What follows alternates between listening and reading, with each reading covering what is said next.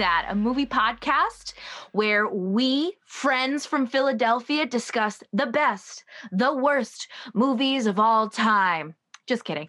But excitedly, we are on a wonderful network, Movie John, and Movie John Podcast Network, to be exact. And we are with some stellar other podcasts like Best Friends Forever, Cinematic Crypt, Depth Impact, Yeah, F1, Hate Watch, Great Watch, like To Movie. I saw it in a movie. I'm so happy that Butter With That is amongst such incredible podcasts. What a family, Movie John. Anyway. And there's some crossover also. If you want to go back and listen to some episodes of both Butter With That and I Like to Movie. There's been some meetings of the minds as far as those two pods go. So you'll hear us kind of pop up here or there, or them here. And yeah, it's been a great relationship so far. Looking forward to what comes. Yes, great. Love it. You love to see it. Okay, so I'm here today, whatever time it is for you, with Connor, Christine, and Dave. Rip Tori, we love you. Don't know where you are. Hope you're having a good day. Anyway, so we are continuing on with our theme of time travel. I am so excited to talk about my movie because it's one of my favorites. But before we get into that, how are y'all doing, and have you seen anything cool lately? Sam, I think it's time for our 2-minute edition of What's Up with WandaVision. Yes, By the time you're listening to this episode, WandaVision will be long over. But episode 7, as of this recording, is the most recent one. Bit of a bridge episode, but lays the foundation for exciting final 2 episodes. But it gave us the bop of the century. It was Agatha. Oh, spoilers. But like, come on. Didn't you know that? Anyway, whatever. Well, we'll be listening to this at the end of March. Oh, spoilies. I'm going to watch it. It doesn't matter. Good internet. It's as obvious as the twist in the lake house. It's okay. I don't know. It's also escaped my brain, just like the lake house. So it's fine. I didn't even know anything. Speaking of stuff that is, I guess, kind of already come by the wayside as of the date of this recording. One thing that I did see this past week, because it was, as of this recording date, the first episode aired, the HBO docuseries Allen versus Farrow, that about the very, very legally contentious relationship between director Woody Allen and actor Mia Farrow, and the abuses that have been pretty well documented, but it's really startlingly bringing a lot of new ones to light. So it's a very difficult series. Content warning, obviously, that involves a lot of pretty detailed explorations and explanations of child abuse, and is a really difficult and really challenging series. But I think one that is very important, and one that I am looking forward to seeing through. By the time this airs, I think the series will have concluded because it's a 4-parter. But yeah, a very important watch. But that being said, going into it, full content warning, it's very difficult. What a story. I'm glad to hear that it's 4 parts, because I've really been enjoying The Vow on HBO as well, but that is like show. 8-9 episodes. That is a long commitment to be in that NXIVM world. It's just very exhausting to watch it. So I feel like 4 episodes is and that's how long the Night Stalker docuseries was on Netflix. It's I feel like 4 episodes for something kind of heavy, impactful is a good length. Well, The Vow's also getting a second season, which is going to be exploring, the continuing case against NXIVM. Let's call it what it is. Cult leader. Oh Christ, what's that guy's name? Who cares? He's a bad guy, but you'll look into it if you like. Yeah, I don't know. I mean, that was one where it kind of it was rolling out as a lot of information was rolling out about the case. So I kind of appreciated that it was a little more extended. Whereas with this, it's with Allen versus Farrow, it's definitely about something that's pretty already thoroughly documented. So I guess, yeah, I appreciate this one's brevity, but I think The Vow, I'm looking forward to seeing where that goes, albeit a very difficult series as well. Both of them good. For sure. I've watched nothing except for the movie that we will be talking about, but I have been watching short clips of the Drew Barrymore show. It's wonderful. What is the Drew Barrymore show? Their own talk show. And it's surprisingly moving. Well, okay, I've only watched like 4 episodes, and by episodes I mean like 8-minute clips. But based on what I can glean from these 8-minute clips, she's a wonderful like talk show presence, because you have no idea like where she's going to go with an idea or what she's going to talk about. But I watched her birthday episode where she walked into her studio to film like her show, but had no idea what was going to happen. She just let other people sort of unveil things. And she just got like surprise guests. Like David Letterman came like in person to her show and they talked. She just has like, I feel like when you watch talk shows, especially like late night, it's like usually the host is trying to outwit the interviewee. You know, it's like, this is my turf. You're going to say things that might be funny, but ultimately I get the last laugh, especially if you watch Letterman. I feel like that was always kind of his approach. I was going to say, that's like the Letterman format.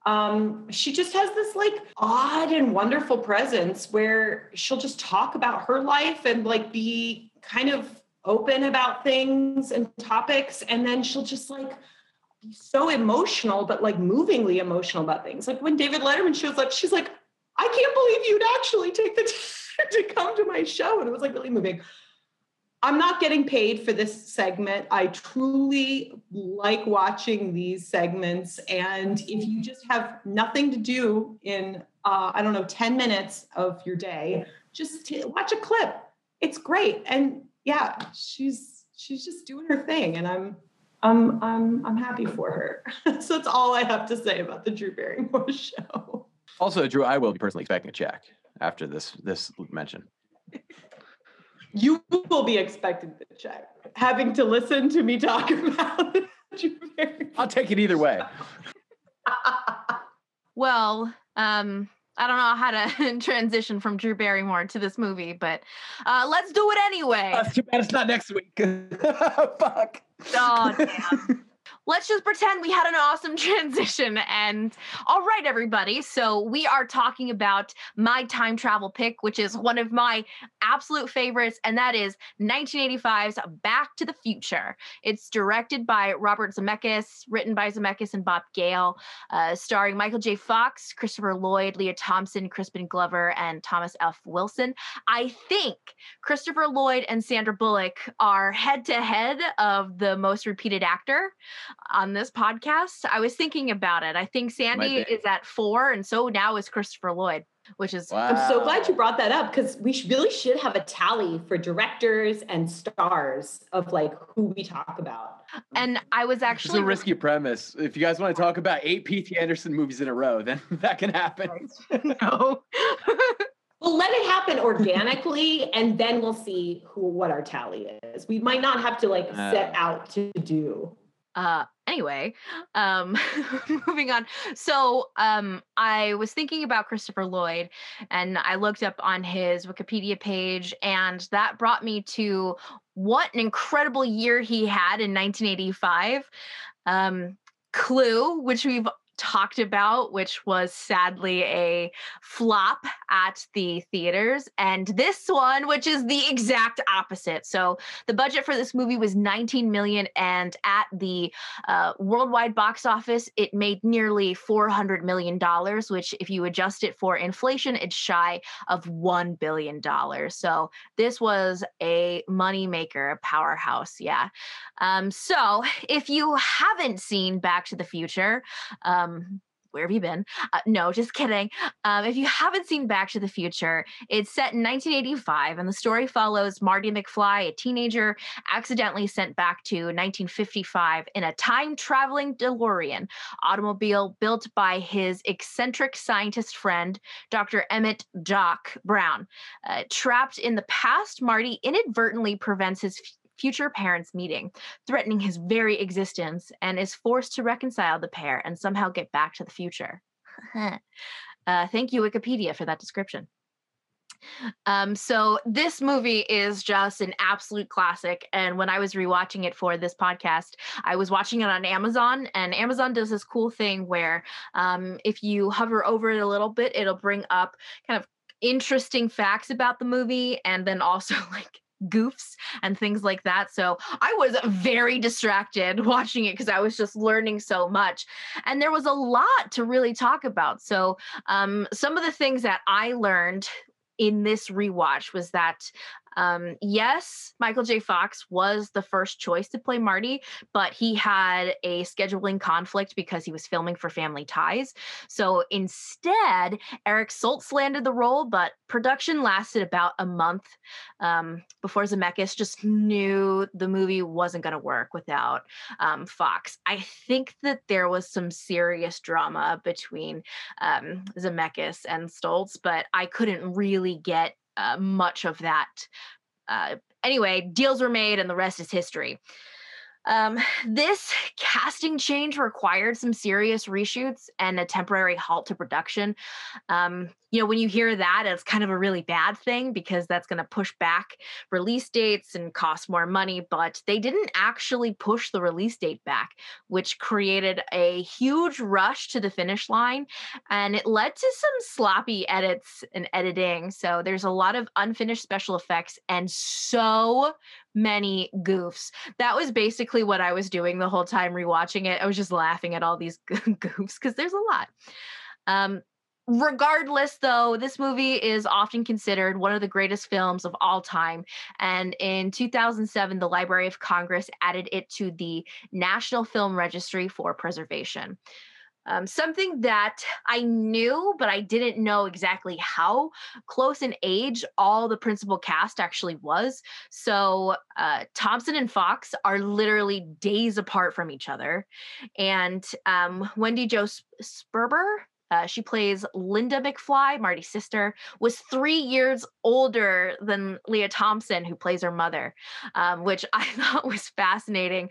And, if you're thinking about special and practical effects, I think that they did a good job aging up Thompson and Glover in this movie.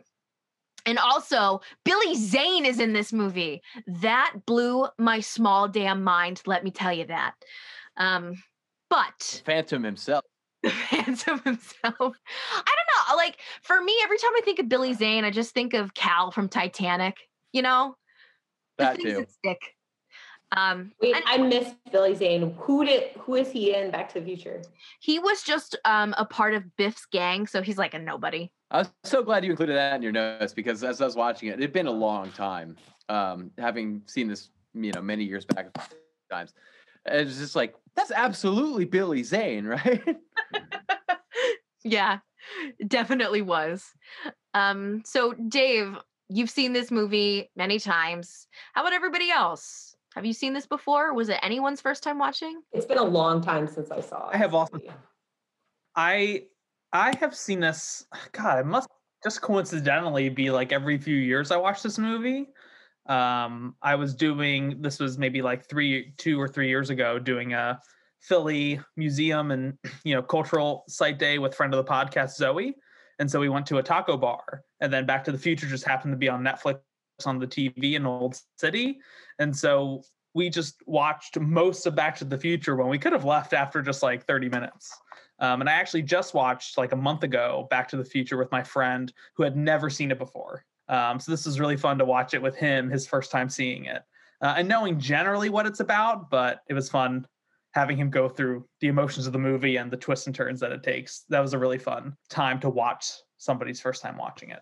God, I would give my left kidney to watch this movie again for the first time. It almost reminds me a little bit of like our Goodfellas episode where it's like, this is such a property that is so storied and established and has been so thoroughly like lampooned or parodied or referenced in other materials that it's like, I found myself like being like, I don't really know what notes to take because it's, it feels like so many people, it's such a big part of so many people's lives. But I'm looking forward to hearing what you guys think about it. And if you're listening and have not seen it, probably go check it out. And I'm so glad you picked this, Sam, in our time travel month, because I feel like we have such a diversity of time travel films that the five of us picked, and that I'm so glad that a classic, like the ultimate time travel classic, is on this list as well. Because that just really rounds out all sorts of different kinds of time travel movies that we're talking about. And this one is like one of the Mac Daddies of them all. Yeah, this really does feel like an untouchable classic. And believe me, folks, I'm not going to be touching it that much, you know? I've got some great, I hope, great discussion questions and points. And the first thing that I'm so interested in hearing from you folks is I personally tend to steer clear of time travel movies because I think, and I've said this before, I think they're dangerous. It is so easy to get caught up in the logistics of the mailbox and of the science behind all of these things that there's a fine line between possible scientific scenarios and a plot that is just hokey and contrived. And so my first question for you folks, was this time travel believable? I think it was believable because a machine is built to go back in time. That's that. Like, I feel like, I'm no expert on time travel, but like, as far as like convincing an audience that such a thing could happen, I feel like building the unit that will travel back in time at least gives an audience an explanation as to why these events are happening. Unlike the previous movie, which we talked about, which no explanations are provided, but we just have to go along with it. So I was very convinced by the setup and the mechanics of it. Just figures it out. They figured it out. Yeah, I think that this movie, as we've discussed briefly before in another episode this month, there's sort of like two schools of thought as concerns time travel. One universe time travel, in which the time travel will have always gone back in time and impacted the events. So therefore going back in time doesn't change anything, as opposed to string theory, which creates tangent universes depending on divergence within the prime timeline, which is more what we're treated to here. And as far as string theory timeline stuff goes, this is pretty true to that idea for the most part. I mean, like, one thing that's a little bit, I guess it makes sense is like when he goes back in time, if he within this now tangent timeline, because he's gone back, interrupts past events that could have led to certain things, then those things will no longer have come to pass, such as his family and such as his own existence. So I think it plays with string theory pretty interestingly, albeit in a relatively limited sense, because it's pretty much just like him going back in time, and his going back in time and impacting these events affects really nothing except for his parents and his own family unit. Whereas, I don't know, like tangent universe time travel and like string theory. I don't know. This month has made my head hurt. It's like there's so many different opportunities for like, and anything that they go back to could be different. And like maybe he wouldn't have to go back and tell Doc that he was going to be shot. Spoiler alert, because it's an entirely different timeline where it's like the butterfly effect thing, where maybe something he did, this minor disruption in the 50s could have had broader implications. And it doesn't really delve into too much of that. It keeps it pretty insular to just like Marty's character and his origin, which is a strength of the movie, because otherwise it gets, otherwise time travel mechanics get really, really complicated. And I think this is a very good, like, pop culture blockbuster, broad shorthand summary of string theory time travel. One thing that revisiting this movie made me think of is, for listeners who don't know, I'm about 90 days away from becoming married, my wedding day, to Alyssa, who I love. And this movie made me think a lot about this time more than any other time watching, like how, and I think Dave, you brought up a great point of like what would those ripple effects look like for people outside of Biff and his family and just this little town. But it just definitely, I don't know, I feel like resonated a little bit more emotionally of like, oh, these small little things, or, the people who conceived you not having this one specific moment totally changes and erases your entire life. I feel like hit kind of at a different emotional beat than it had years ago, watching this movie before. Yeah. And that makes sense that it is based on the emotional impact of a handful of characters rather than it being like I've gone back in time and, I changed the way that my parents met. And now like there's a different president. Like it doesn't go that far, which is to the movie's credit because that gets really hairy. Yeah. Everything that y'all brought up, I love so much. I think that this really is like an emotional and kind of the heart movie. And it's certainly one that has come to mean different things to me throughout my life. So Connor, I definitely hear that.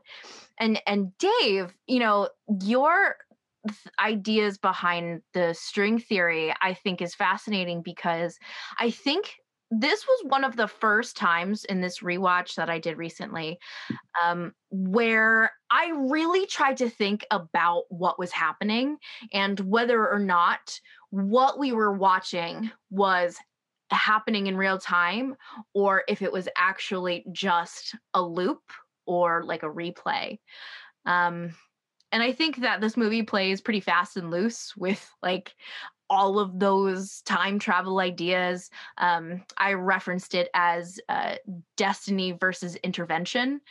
And so Dave, I see that you're very much on the side of like string theory. You can go back in time and you can change small things. Any change is significant or whatever. But what do you think about this thought of it being a loop that we're not actually seeing in real time? Thinking about the loop concept, I feel like I was completely convinced by all of the time travel steps unfolding until the end when I saw Marty see himself in the parking lot. And then I was like, wait. So there's still two of himselves that exist within this scene.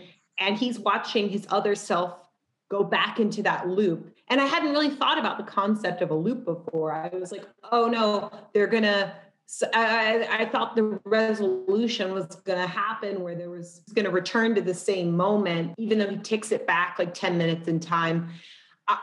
Really, yeah, to answer your question, I really was not confused or taken out of the story by the time travel concept until that final moment. And then when you brought up the idea of this continuous loop, I was like, that's a compelling and also terrifying narrative. I thought something terrible would happen if he met his other self. And I think that goes back to the Star Trek thing where I was like, I can't believe that old Spock met new Spock. So maybe that's something I need to work out with myself and issues I have with parallel selves meeting. But for the most part, though, I was completely swept up in the time travel narrative, except for the picture, too.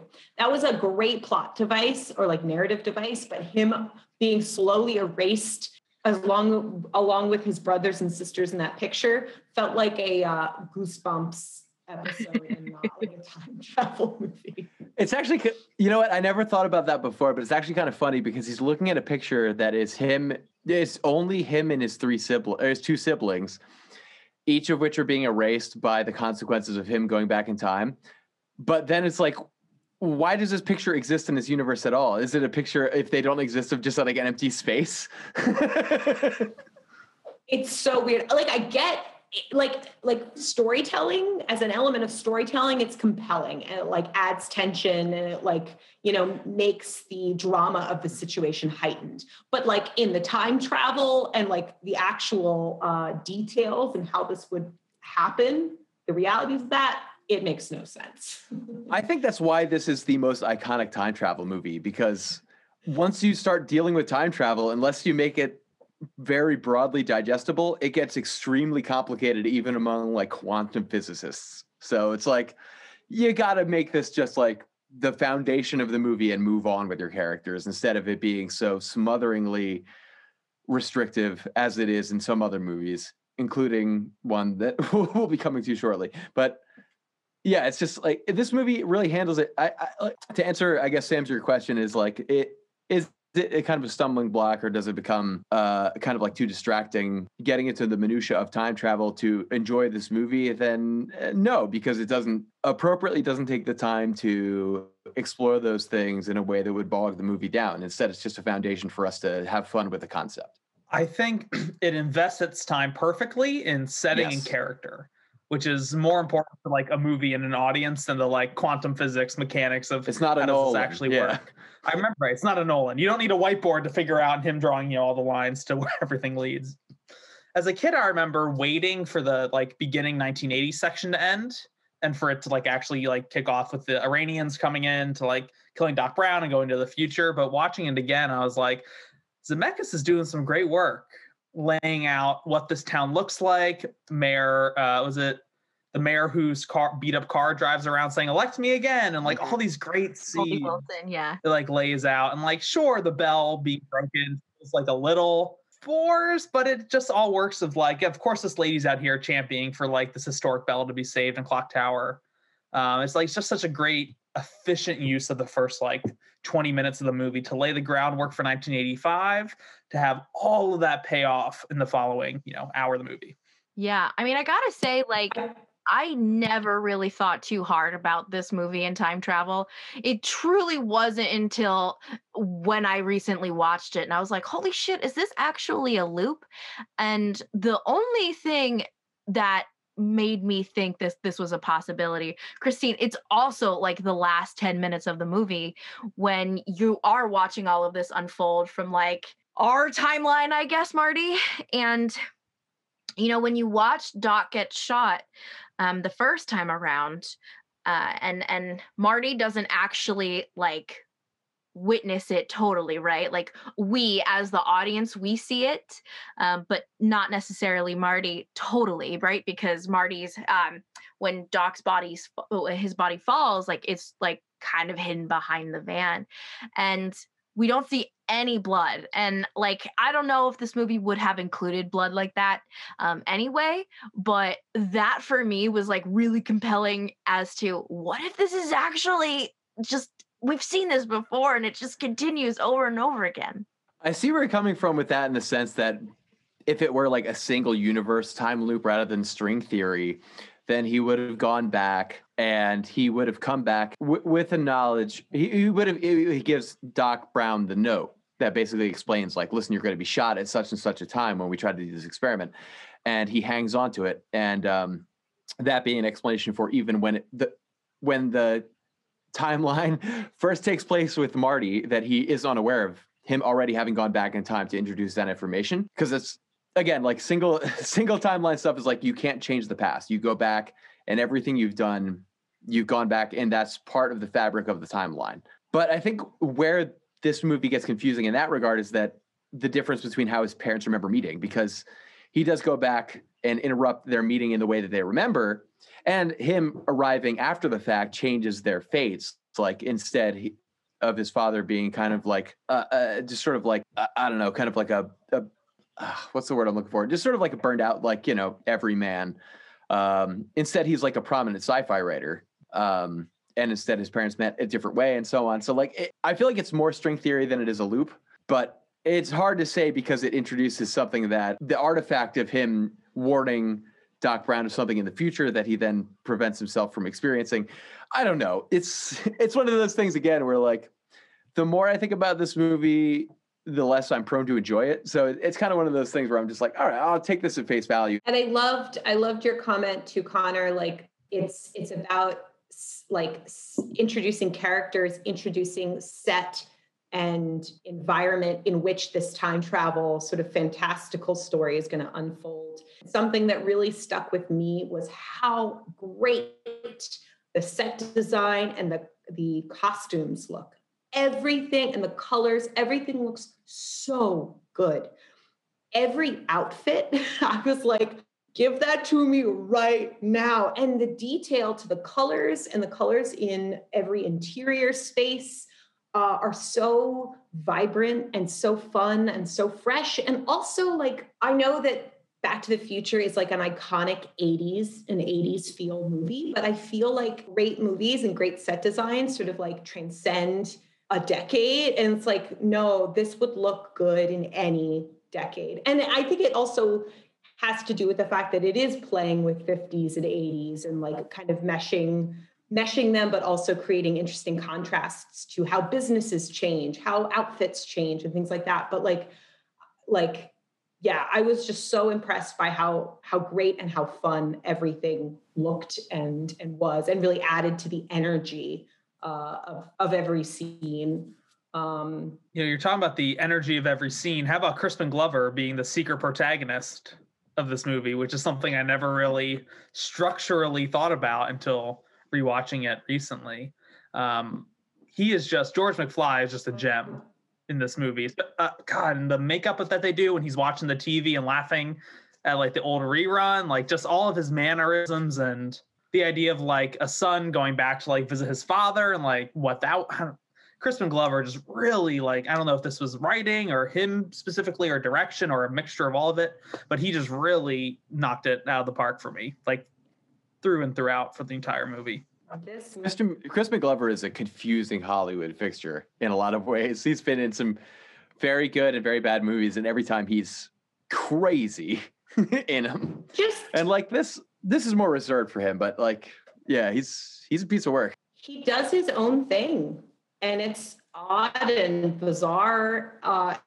This movie, rewatching this, really, really made me want to do this little gem that he was in called Ruben and Ed. And I don't know what category or what theme it's ever going to fit into, but that would be a really fun movie to talk about. Also, energy-wise, I think that Michael J. Fox, he just infuses every scene. It's just like matching the energy and vibrancy of set and color. Michael J. Fox's performance is so wonderfully vibrant. It's like, he finds the opportunity to basically sprint in every scene.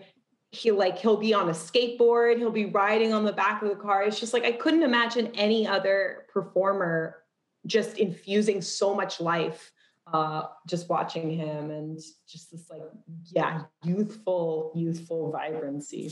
And going back and watching it this time, like that's not a stunt man. That's Michael J. Fox actually sketching on cars, which is so cool. And yeah, Christine, to your credit, like, yeah, that's a perfect summary. I can't imagine anyone else having played this part in any era. We were talking about that a little bit via text earlier today, but like, yeah, it doesn't work with anybody else. And like the insight from Zemeckis and from probably Spielberg, because he was a producer and probably played a heavy hand in this, which is really evident. Acknowledging and realizing that like Eric Stoltz, yeah, Eric Stoltz is fine, but like regardless of who you try to get, it had to be Michael J. Fox. It's like it's his charm and his like acting chops at a young age are shuffled into the role like at a perfect intersection, and it's just yeah, it's like it's another one of those like rare born to play a part moments. And also, what's so great is Marty is so cool while also being totally uncool at the same time. And like, I don't think anyone else, like we've been saying, could have really done that other than Michael J. Fox. And, you know, speaking of all of these like really iconic characters, so we're talking about George and Crispin Glover, you know, like when I watched this many, many times before, I always had like a soft spot for George. Something about watching it this time just like really rubbed me the wrong way. And I don't know why it was this time around, because I've seen this 1,000 times and I don't know what that was. I love the scene when Marty has just gone back in time and he sees his father in the tree peeping on the mother's character. And like in my mind is playing, oh God, he's a peeping Tom. And then literally Marty says the exact line. I'm like, okay, at least they're calling this out. Like they're using Marty as a way to be like, this is so fucked up. But like little moments like that, it's like, okay, yeah. He's seeing this father for this young kind of skis. You know, the character has contours and like has some interesting facets, but like that was like rough. How do you guys feel about Christopher Lloyd? I feel like his performance is so incredibly iconic that it's tough to talk about, if that makes sense. Yeah. I mean, when I think about right. Lloyd, like it's Doc Brown. Yeah. Yeah, me too. Yeah. I think that for the main two, it could have been no other actors. But someone this time around that I just loved, Lorraine. I've always loved her, but like, damn, she's cool. Like, this is 1955, and we're seeing, in my notes here, I said she's confident and sexually forward, but like, she knows what she wants, and I really appreciated that, and I always have. But just like this time, something about George rubbed me the wrong way. The opposite was true here. I just became like Lorraine's biggest champion, I think. What about Biff? Is he a believable bully? I think Leah Thompson's performance is also wonderful, and like the contrast of the older mother character and then embodying this like young teenager. I feel like, as far as the parent to young teen transformation, Crispin Glover's is intriguing, but like, I would not say convincing. But like, I think Leah Thompson's performance is really comedically on as the mother, and then really compelling as her teenage younger self. Whereas I feel like Crispin Glover is kind of riding the same energy plane the entire time. I think part of the problem is that you've cast Crispin Glover as like 45-year-old guy at the start of the movie, and it's like, no. Well, like, no, I mean, he was younger than Michael J. Fox, so like age-wise, he's right on, but his energy is just so off this world that like I think nothing might seem like it fits the character. Although I don't know who I'd shuffle in. Like, I don't know how you make that work. Like, if you get different actors to play them at different ages, I think that wouldn't be as special.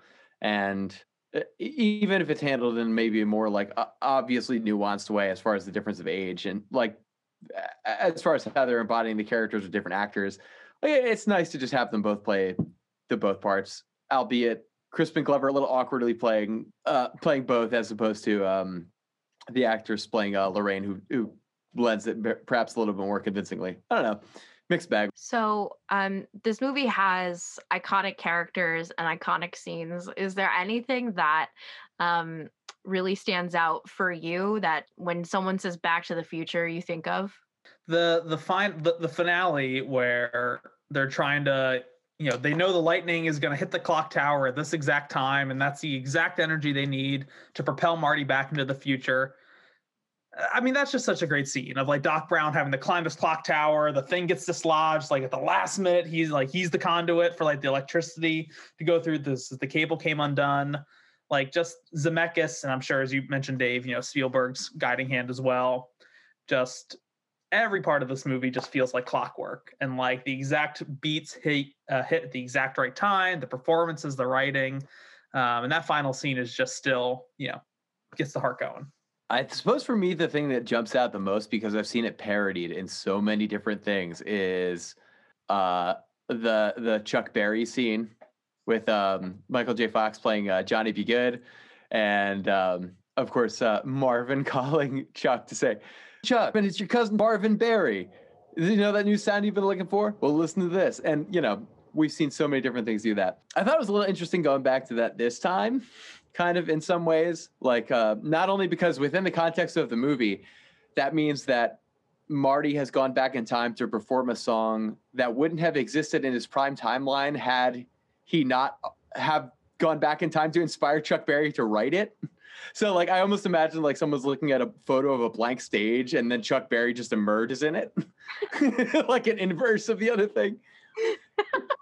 But it also, it's also not such, with hindsight and learning how things are of era and so on. I think that, like we were talking about a couple episodes ago, Sam, you were talking about the movie Ghost with Pat Swayze embodying or inhabiting the medium of Whoopi Goldberg, and that being removed from the movie. And like, it also reminded me like of some of the critical backlash that Soul has been getting, that new Pixar film of Tina Fey's disembodied soul character embodying the corporal form of a black man, and like that probably being why like that scene from Ghost has been removed from streaming platforms and so on. And like that's an interesting dynamic to look upon and like a modern lens that they probably obviously weren't taking on in 1985 when they were making this movie.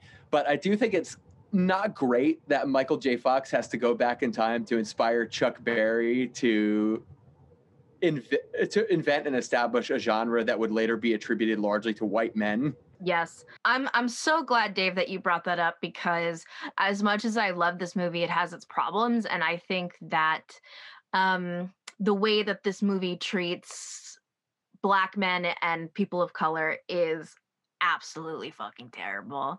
It starts with the mayor, like, hey, he's a mayor in 1985. That's great. That's progressive. But anything that they maybe built or created in that moment is completely shattered when the only time you actually see and hear this person, the only time they're on screen is when they're a janitor in 1955. And in my notes, I wrote, like, this feels like a caricature of a person. This is like the stereotypical, the happy slave, the happy slave narrative that white people back in the day had to make themselves feel better for imprisoning all these people. Like, that's what I felt while I was watching this performance. And like, God bless the actor, like he did what he could, but like, it was just, and like in the same moment of Dave, what you're talking about, like Marty had to inspire Chuck Berry. Marty also suggests that he becomes the mayor, and it's like, what the fuck, man? Like, you've just, like, has he taken this man's like agency away? Like has he really altered? Like, I feel like I can't even touch that because there's just like so much there, but like. Damn, you have basically no people of color, and all the ones that you write like this, or they are Libyans who speak Arabic and are trying to kill Doc, like clearly the enemy. Yeah, as far as the mayor thing, I think that was maybe something that was perhaps well-intentioned of its era, but yes, has fallen under modern scrutiny. So it's hard in a way to fault this movie for those short sightings. Yeah, right. Like, we can't watch this in 2021 and like not talk about this. Same thing with him inventing rock and roll. There's such a history of white performers like taking the work of Black performers, particularly rebranding it, and it was now theirs, really discrediting that. So yeah, that in particular is like maybe it's a timeline thing where like I don't know offhand when Elvis was coming to the fore, but like, Elvis came to the fore largely as a result of kind of like a white repackaging of an emergent Black musical genre, rock and roll. And like, I don't know, like, again, I don't know when Elvis really hit his peak, but like, couldn't he gone back and like, it was Elvis instead of playing a Chuck Berry song so that he de facto invents the genre through time travel? Yeah. I think it's just a cutesy joke that they didn't really think about. And yeah, that I agree. Yeah. And looking back is just kind of like, ooh. Yeah, it's just one of those things where time is told that it's perhaps not as progressive as an idea as they thought it was. It sucks when you have to like critique movies that you love in this way, but it's important to do that. Like, even if it wasn't the intention at the time, like intention versus impact, that's always important to talk about. So I picked this movie because I love it. Back to the Future 2 is actually my favorite, and I have gotten into very heated debates and discussions with my roommate as to which Back to the Future is better, 2 or 3. The fact that anyone thinks that 3 is better than 2, I can't understand it. I can't. I like Missy. Can I just say, I can't believe that's a debate. Right? Yeah, that's very one-sided for me. I tend to agree. Which one is the one where they go to the Wild West or like out west or whatever? Yeah, that's 3. All right. Back to the Future number 1 or number 2? 2015, baby. Yeah, like 2 is the best because they go to the future and then they go back to the past that they already went to. It's amazing. This is what they're the like argument. Video game, like a lot of video games. Yeah, kinda. I don't know. I'll figure this out on my own time. Yeah, I don't know how that. I would be frustrated with that debate as well. Yeah, we both came to the conclusion that like we literally can't have this conversation anymore because it's just going to come to blows. And I would fight over this. I do kind of wish the ending of this movie was not such sequel bait. Yeah. When Doc comes back in times like, Marty, your kids, we gotta help your kids. Get in the car and let's go. I did read that the end of that movie actually was not set up as a sequel promoter or whatever, that it was in fact just supposed to be a little funny add-on. It was like, oh, what's their next adventure going to be? And then obviously it was a big hit. And they were like, obviously we have to do some sequels. But it's one of those things that's smart to peg on at the end because it works either way. Yeah, it was probably not an innocent, we know we'll never do a sequel. Let's just do a fun, it'll only happen once, little tack on. Because they were like, we can accomplish two things at once. One thing I did want to bring up that I think, Sam, you had mentioned at the beginning, where there were some production issues where, and we can see editing problems or goofs kind of happening throughout the movie. It's interesting you brought that up because I did feel like so much of it was so tightly done that I was sort of surprised to hear you say that, because the first opening scene of the movie is such a wonderfully tight scene that I was like, oh, this is this is going to be the movie. When Marty walks in and you're already within the Doc's space, and there's sort of this like Rube Goldberg machines, interesting inventions that are helping feed the dog, the robot that opens the can for the dog food. Everything is so seamlessly unfolding. And then you see Marty walk in and he kicks his skateboard, and you see the camera on the floor, and the skateboard lands on plutonium hiding under the bed. And you're like, oh, we're learning so much information from this really fun set and things that are happening so seamlessly. And so I feel like that sort of set the tone for me for the movie. I was like, oh, everything's going to be so carefully done. And I believed it. I didn't really see very many goofs. Maybe I should have watched the version with X-ray vision or whatever. But I felt like things were pretty tight, especially because kind of the opening scene unfolded the way it did. Yeah, I was going to say, like, some of the effects obviously haven't aged with the most nuance, as far as like them being committed to celluloid and then adapting to HD film, after all these years, and like the practical effects and like shortcuts that they took to make certain effects work.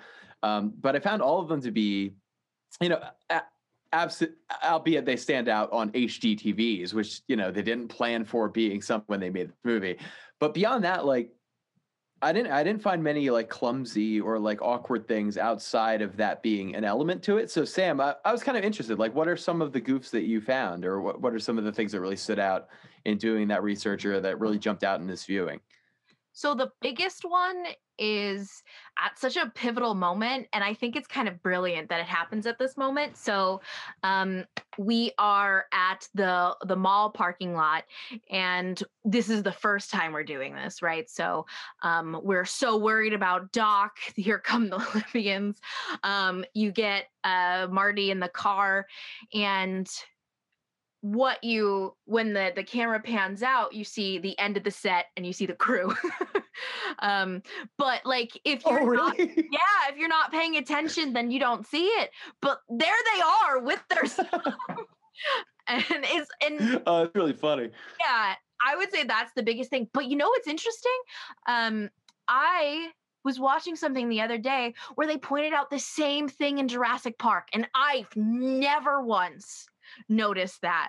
So there are ways that the focus is on something else, so it doesn't matter if these things happen.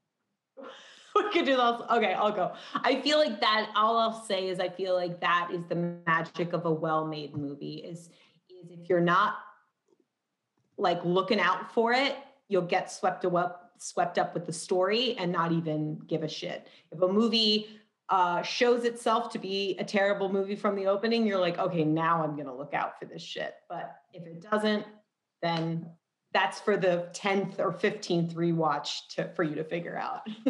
Exactly right. Yeah. Right. Yeah.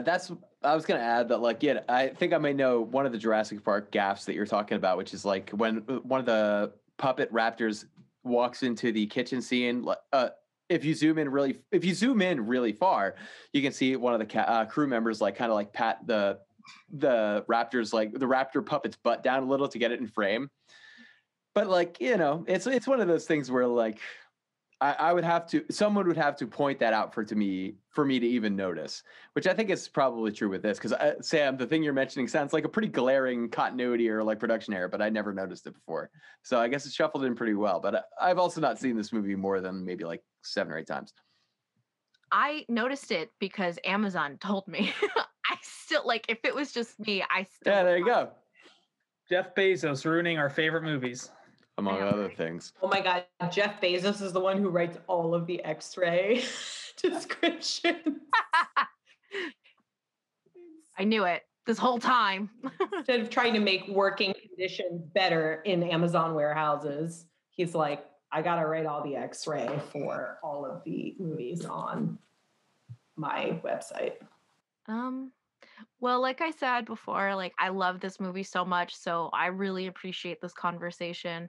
One thing I want to say, and I'm saying this because Dave might have proved me wrong on this. So, you know that I love Chris Evans, and for like the past like 4 or 5 years, Chris Evans has like exclusively referred to Donald Trump as Biff.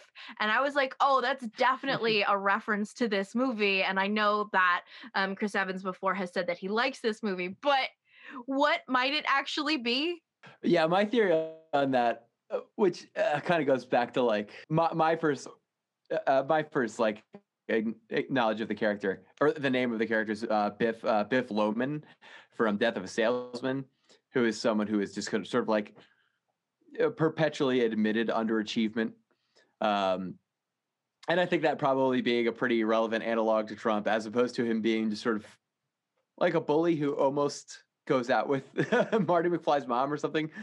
But, you know, he really likes the movie, Chris Evans, so it could be him referencing that. I just feel like it's one of those things where like Biff, after Death of a Salesman, became like one of those names like Adolf, where it's like, this only means this one thing and we can't use it anymore unless it's for a point.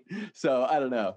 But yeah, it could go either way, because Chris Evans, as we know, because you sent the picture to our group chat, has at least in one picture formerly appeared dressed as Marty McFly. So it could just be that he's a huge fan of the movie, but I don't know. It could go either way. I don't know, Chris Evans, if you're listening, first of all, why? Second of all, no, yeah, please let us know. Do it. Please know that I'm not like some crazy stuff. Like it was online. I found it online. It's not like it sounds, I promise, but tell us what it's actually. Imagine if Chris Evans was listening and never told us. I would genuinely kill myself. Like there was no other option for this. So the stakes are high, Chris. Let us know. Yeah. He'd send us that email 2 years in advance, and we'll never know until 2 years from now that Chris Evans had been listening to our podcast this entire time. Oh my God. Honestly, nightmare fuel. That's what that is.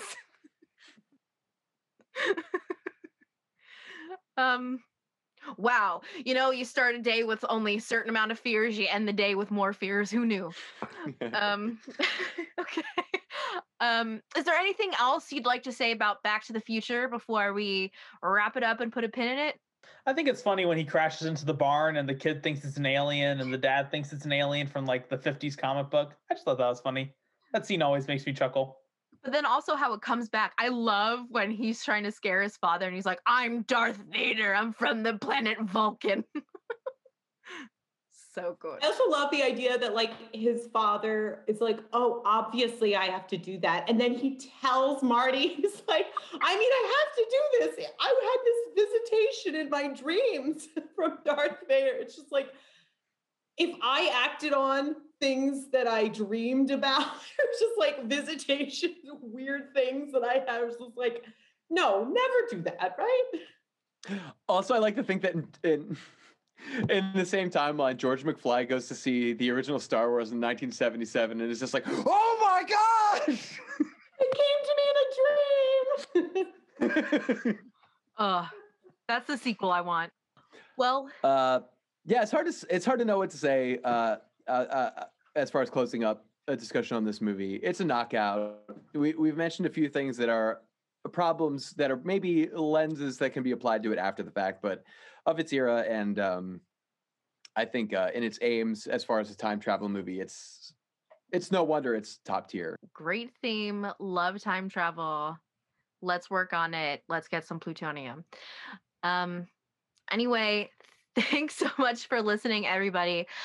Please check out our socials. We are Butter With That on Instagram, on Facebook, Butter With That 1 on Twitter, and send us an email, Chris Evans, 2 years from now at butterwiththatpodcast@gmail.com. And I promise you, it depends on what you want. I might kill myself. I might not. Just you tell me in the email and I'll do it.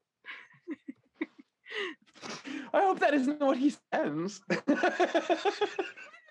He would never. He would like lay out the most thoughtful. He would not only lay out a very thoughtful summary of like the movies we've talked about, but like say something nice about like us. Like he would just be so thoughtful about it. He would. He's like a very deep and brilliant man. Yeah. Okay. Well, tune in 2 years to see how this shakes out. All right, everybody. Have a good day, night, wherever you are. Enjoy it. Enjoy the night. So long.